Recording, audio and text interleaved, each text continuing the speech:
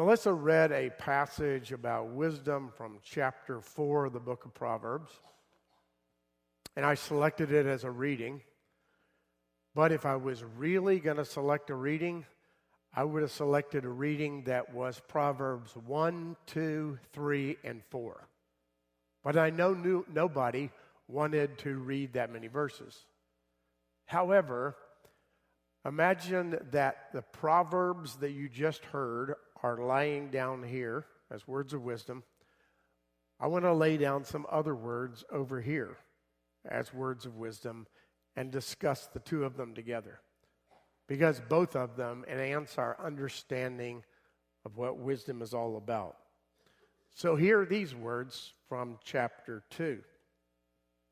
My son, if you accept my words and store up my commands within you, turning your ear to wisdom and applying your heart to understanding.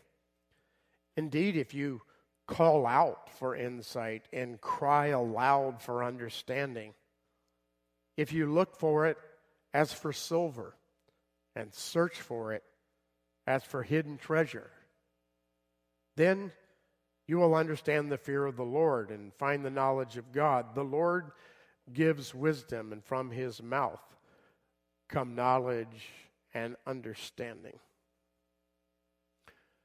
If you think about a treasure hunt, what's the first thing that comes to mind? I'm serious. It's seriously a question. Go ahead, shout it out. I don't care. This is a classroom. What? Okay. That got a laugh. Any other treasure hunts? Map? Ah, yes.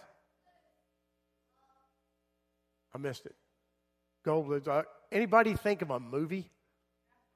Yes, National Treasure. Man, I'm glad somebody, Priscilla, thinks like me. National Treasure, that's the one I think of. There's another thing I think of when I think of a treasure. I actually think of history and a treasure hunt, and I think of the gold rush, right? The 49ers, of course, that's the gold rush out in California. But there was another one called the Klondike Gold Rush. That's where we got the Klondike ice cream bar from that. Yeah, the Klondike Gold Rush was actually in Alaska, Canada, whatever it was at the time. And people went to the Klondike to find gold because it was reported it was everywhere. The estimates are this: 100,000 people left the lower 48 to go north to search for gold. Only 30,000 of them ever made it.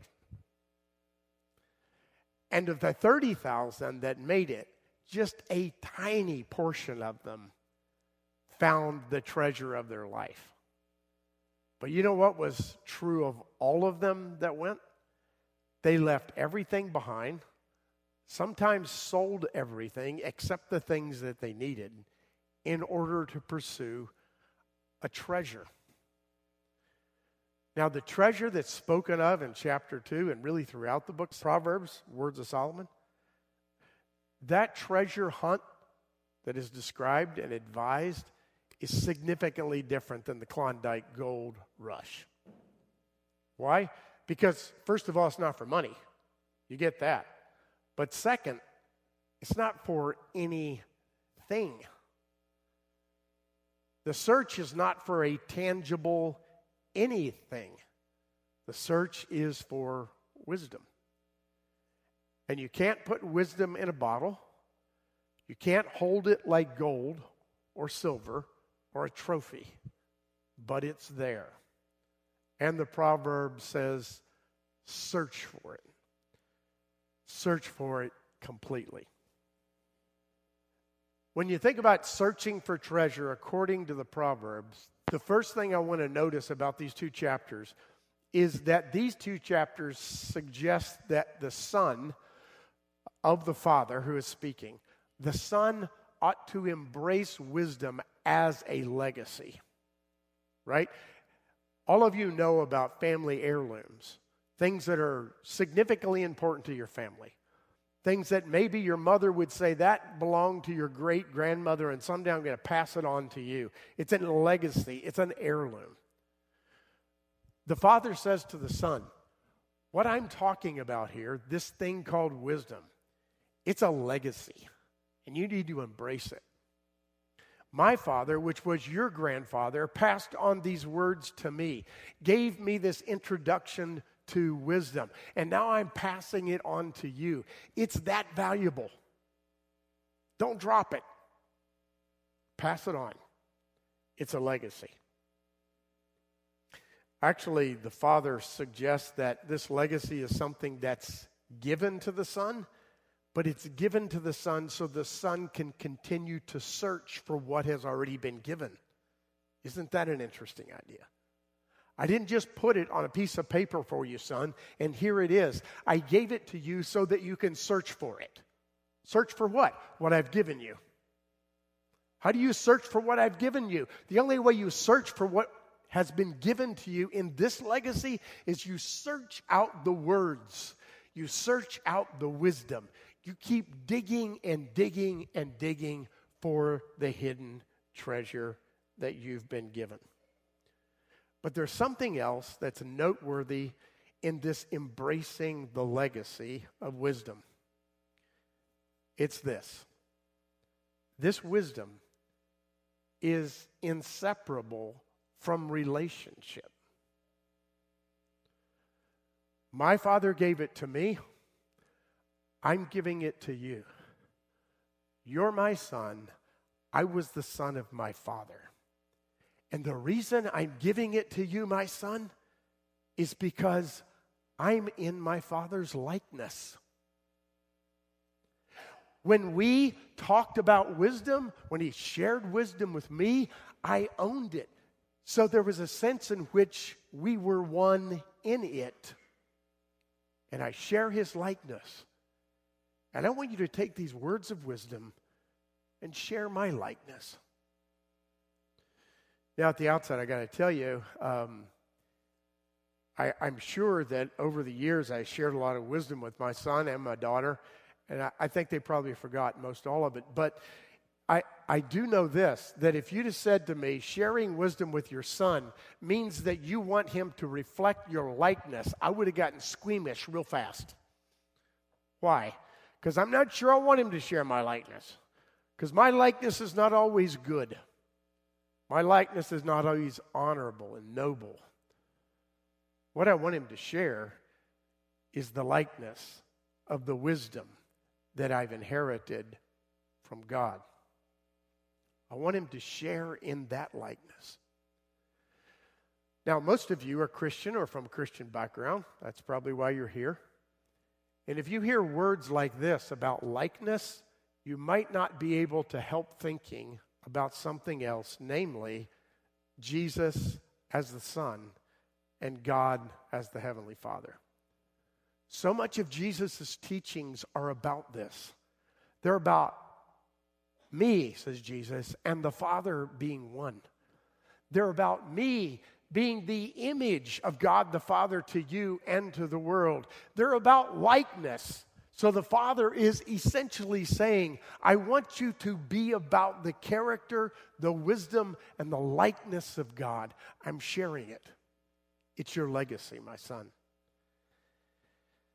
Second thing that you'll notice in these passages is that the Father instructs the Son to search for wisdom passionately. Give everything you've got to find it, he says. It is a treasure worth everything. Does that remind you of anything in the New Testament? How about that parable of the pearl of greatest price? Sort of reminds me of that. You drop everything to find it because it's that important. I wonder if this analogy would be a little bit more meaningful. At least it was to me as I thought of it. Suppose you're a parent and you have a child that has a particular disease. What are you going to do for that child? Anything to find the cure. You might eventually find a very, very costly medicine. And it might be so high in terms of the cost. You can't really afford it. But I bet you're not going to turn to your child and say, sorry, sweetie, we can't afford this medicine. Would you? No, you wouldn't. You'd borrow everything you had against every asset that you had. You would go in debt for the rest of your life in order to get that medicine for your beloved child. There, it seems to me, is the analogy that helps me to understand the proverb and the urgency and the passionate quest for wisdom.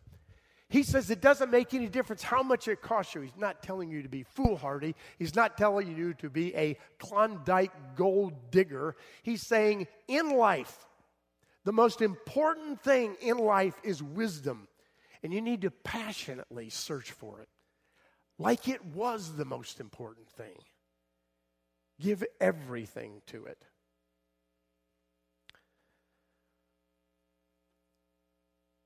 This treasure is not a treasure that's like hide and seek.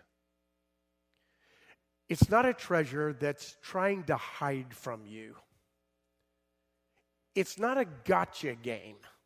Oh, you think you found me, but you missed me. That's not what this treasure is.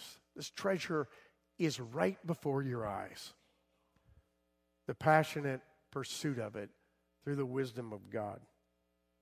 And furthermore, the proverb says, not only should you passionately search for it, you should search for it in such a way that it opens up the horizon of life for you, because it is your life. Another analogy for a search. Did you ever think to yourself, well, at my age, or maybe some of you aren't my age, yeah, a lot of you aren't my age, think to yourself, well, you know what, if I'd have had, maybe I should have, well, if I'd have had the chance, I think I would have done that instead of this. Right? Okay, so perfect honesty. I've thought that before. Instead of being a pastor, I think I could have done that. Maybe I could have really enjoyed that. Maybe if I had it to do over, it's one of those moments, right? So I'll tell you sometimes what I think when I think about having to do it over. Well, I think about a lot of things.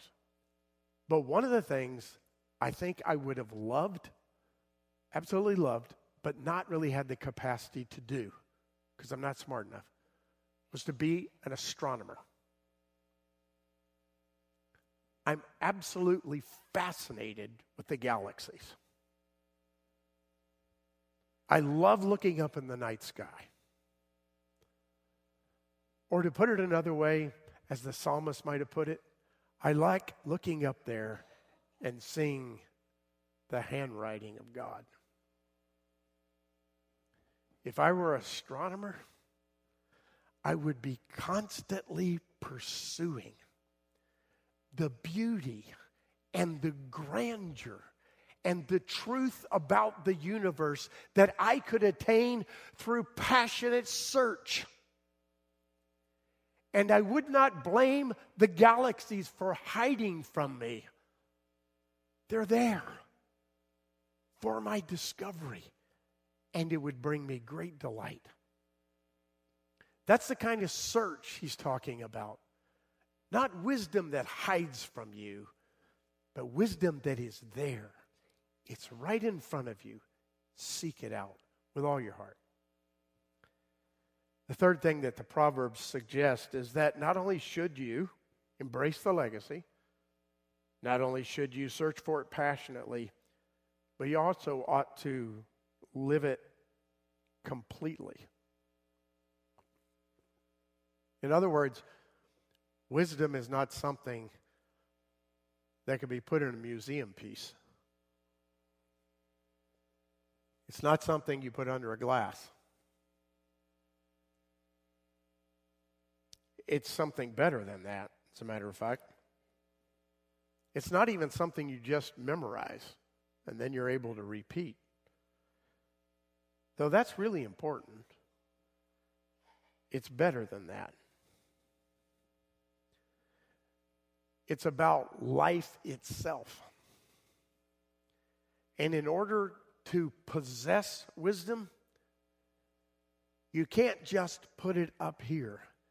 It means you must live it.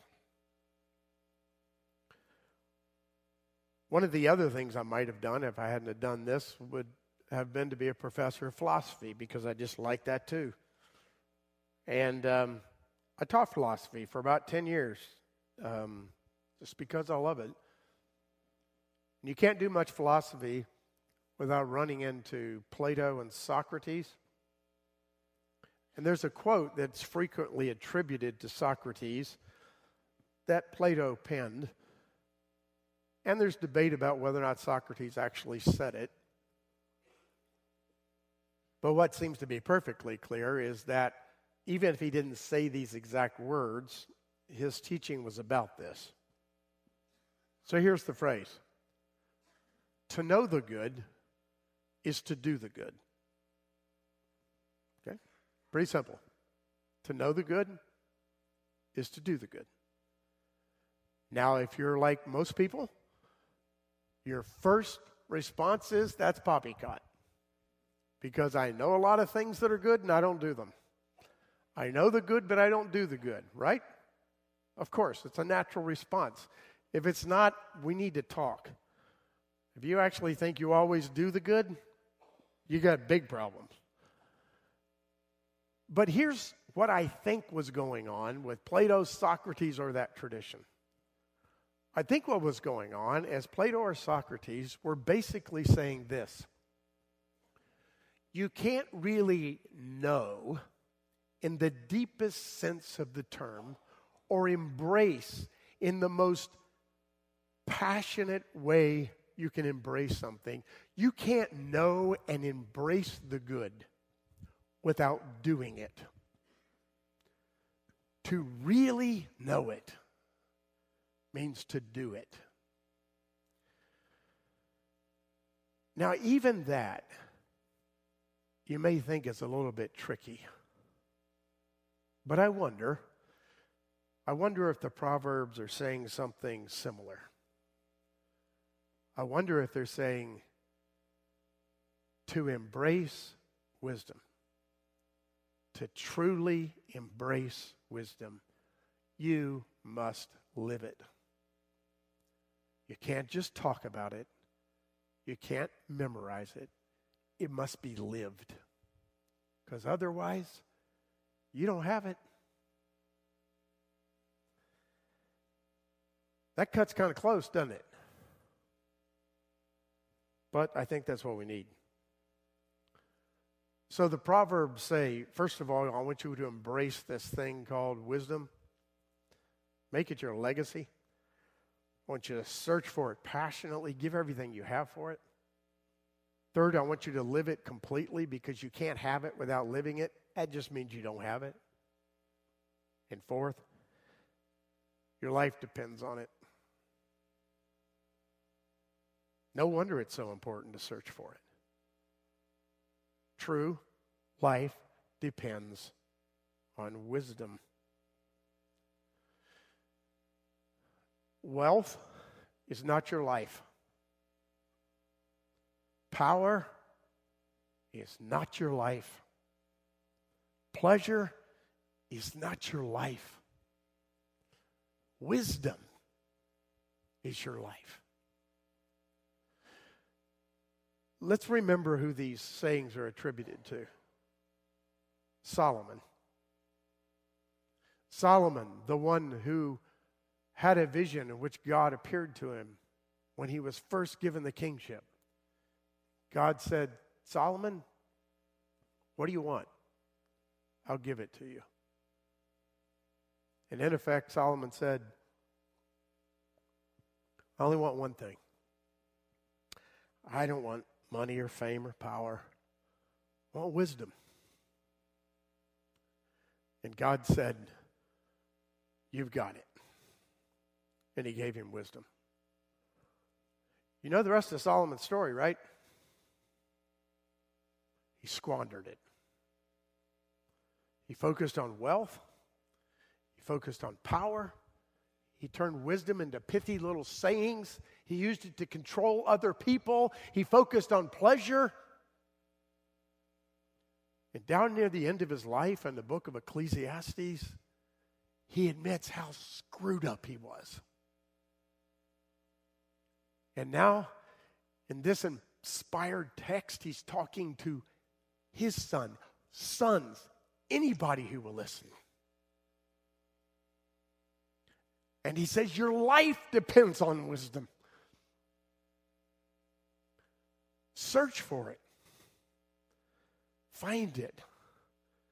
Live it completely. It is your life. Down near the very end of the book of Ecclesiastes, Solomon, after talking about all the vagaries of life, finally says, here's the conclusion of the matter. Fear God and follow his commands. That's wisdom. Not all this other stuff that I had and used. So let me put it in my own words. What's the conclusion of the matter? In the search for wisdom, it might actually surprise you, like a really good movie or a really good novel. Because in so many good movies and good novels that are about a treasure hunt, trying to find something, at the end you realize it's been there all along. You know the great romance novels or movies? You're looking all over for Mr. Right or Mrs. Right or whoever it is, and then all of a sudden this person has an epiphany and they say, she's been here all along. She's been my friend. Now I know I love her and I don't want to get rid of her. I want her more than anything else. Or the opposite for the guy. I want him. Mr. Right has been sitting next to me in class. Semester after semester. I think that's what's happening with the wisdom theme.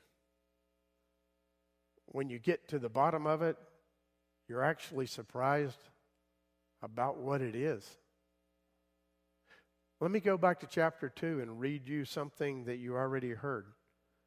He says, my son, if you accept my words and store my commands within you, turning your ear to wisdom and applying your heart to understanding, indeed, if you call out for insight and cry aloud for understanding, if you look for it as for silver and search for it as for hidden treasure, then you will find it. Actually, those aren't his words. He said, then you will understand the fear of the Lord and find the knowledge of God. For the Lord gives wisdom. From his mouth come knowledge and understanding. What is the pursuit of wisdom? Passionate pursuit of God. Not sayings. Not the end of a riddle. But God. I ran across a theologian this week who said something that a lot of us who study theology have thought for many years. Her name was Helen Chari, and she wrote a book entitled By the Renewing of Your Minds. She spoke about some of the ancient theologians, such as Athanasius and Augustine, Anselm, Aquinas, and more. And she said, something strikes me about those theologians, and she was comparing them to today's theologians. So they were striving not only to articulate the meaning of doctrines, but also their pastoral value, how the doctrines are good for us. I also noticed, she said, that they understood human happiness to be tied to virtuous character, which in turn comes from knowing God. Becoming an excellent person is predicated on knowing God.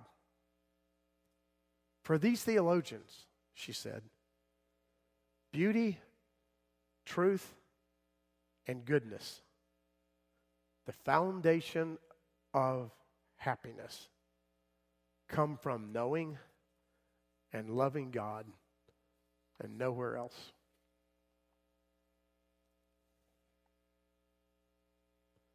I don't know if you remember, surely you do, the beginning of it all in Genesis chapter 1, 2, and 3, where God created everything perfect. And then creation was sullied by human sin. One of the epic moments of the sullying of creation comes when the woman encounters the serpent. And the text says this: when the woman saw that the fruit of the tree was good for food and pleasing to the eye, listen, and also desirable for gaining wisdom, she took some and ate it and gave it to her husband. That story basically says she sought for wisdom apart from God.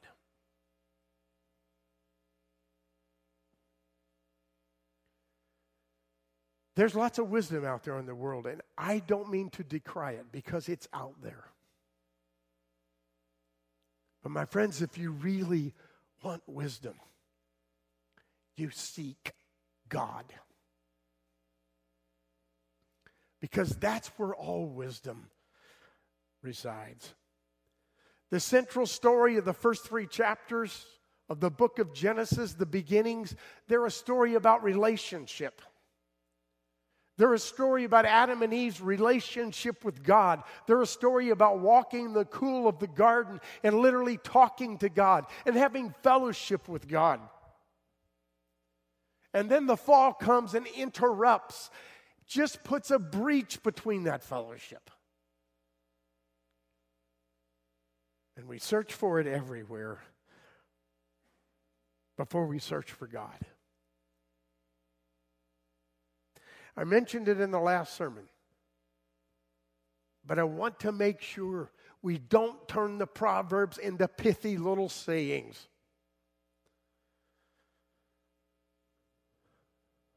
They are that. They're profoundly wise.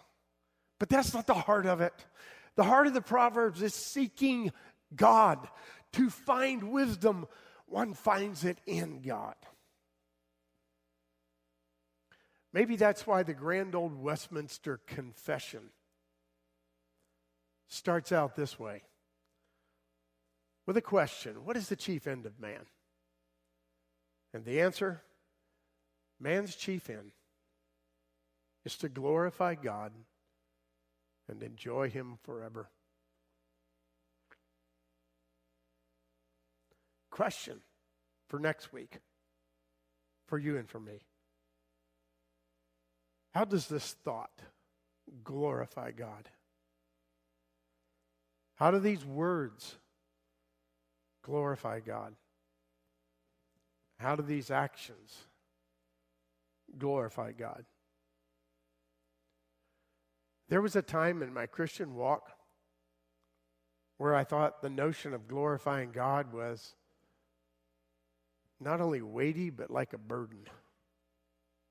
I had to glorify God. I can't do that. I've come to believe and understand that it's not a heavy burden or a harsh task.